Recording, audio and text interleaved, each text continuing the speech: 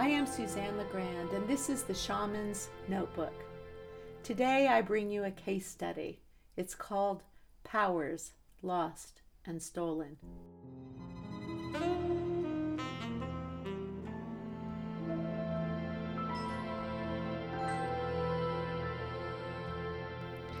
Dana writes me. She says, emotionally, I have survival and trust fears up right now, and I feel as if I have decided to take my whole life and jump off a cliff, and I honestly don't know if I will end up somewhere better or if I will just end up broken and battered at the bottom.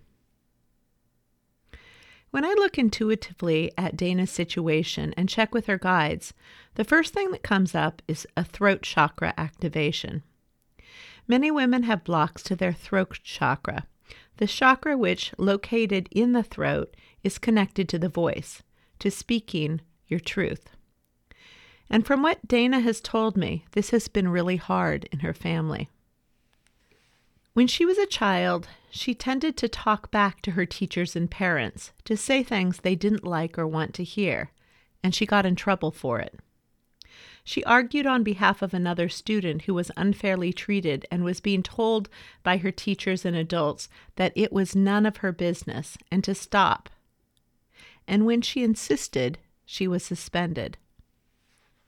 Having been punished and criticized for things that she did naturally, Dana couldn't remember much about herself that she liked as a child.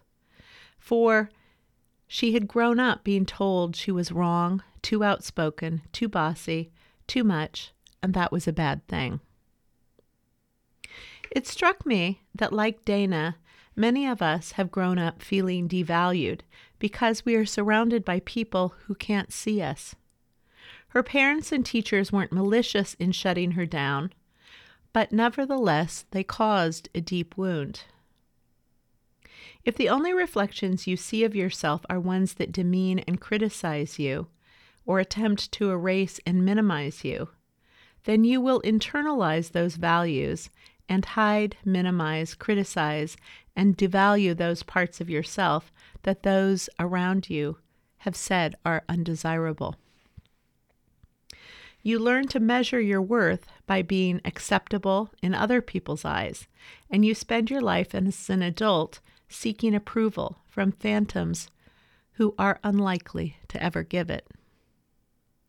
It strikes me that this creates a kind of psychological mayhem.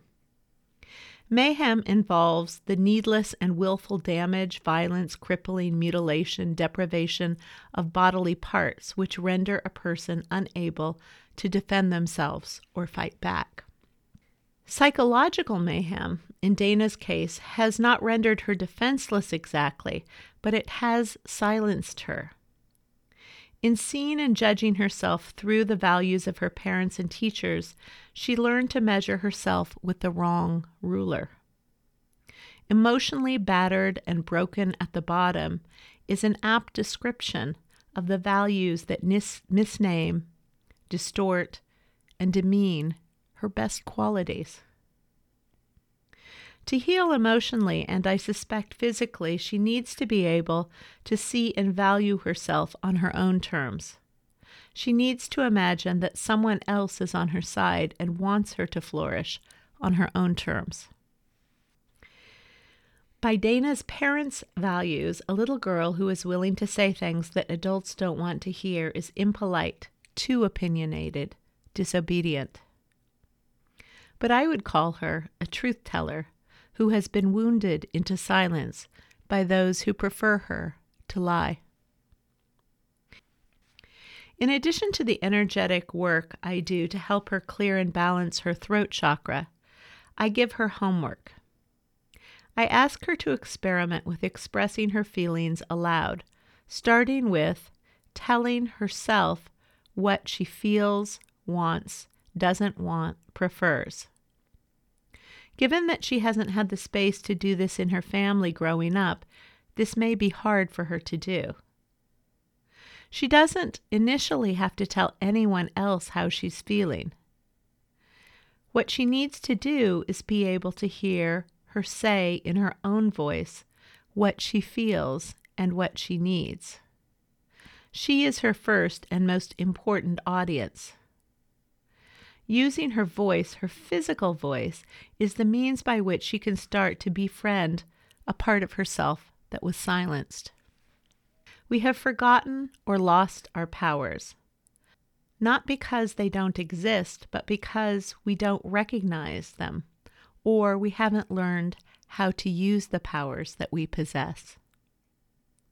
Using your voice to speak your truth and learning to express your true feelings aloud is one such power.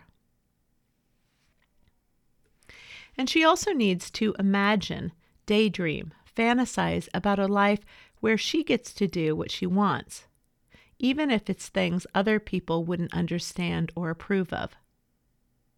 We often underestimate and underutilize the power of our imaginations to create change.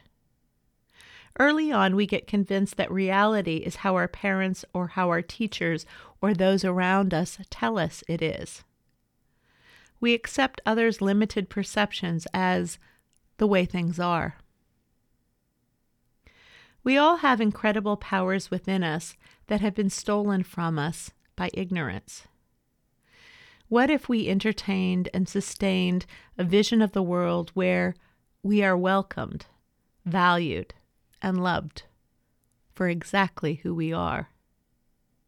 This is a power we possess that could change us and transform the world as we know it.